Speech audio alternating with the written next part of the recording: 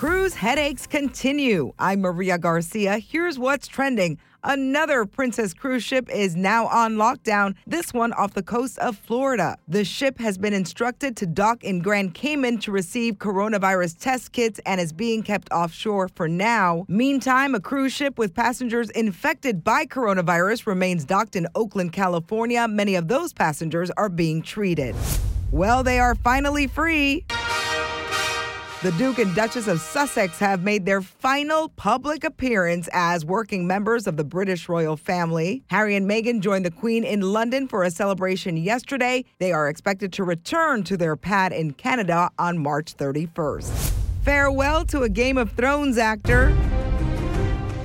Max von Sydow has died at the age of 90. He also starred in flicks like Star Wars, The Force Awakens, The Exorcist, and The Seventh Seal.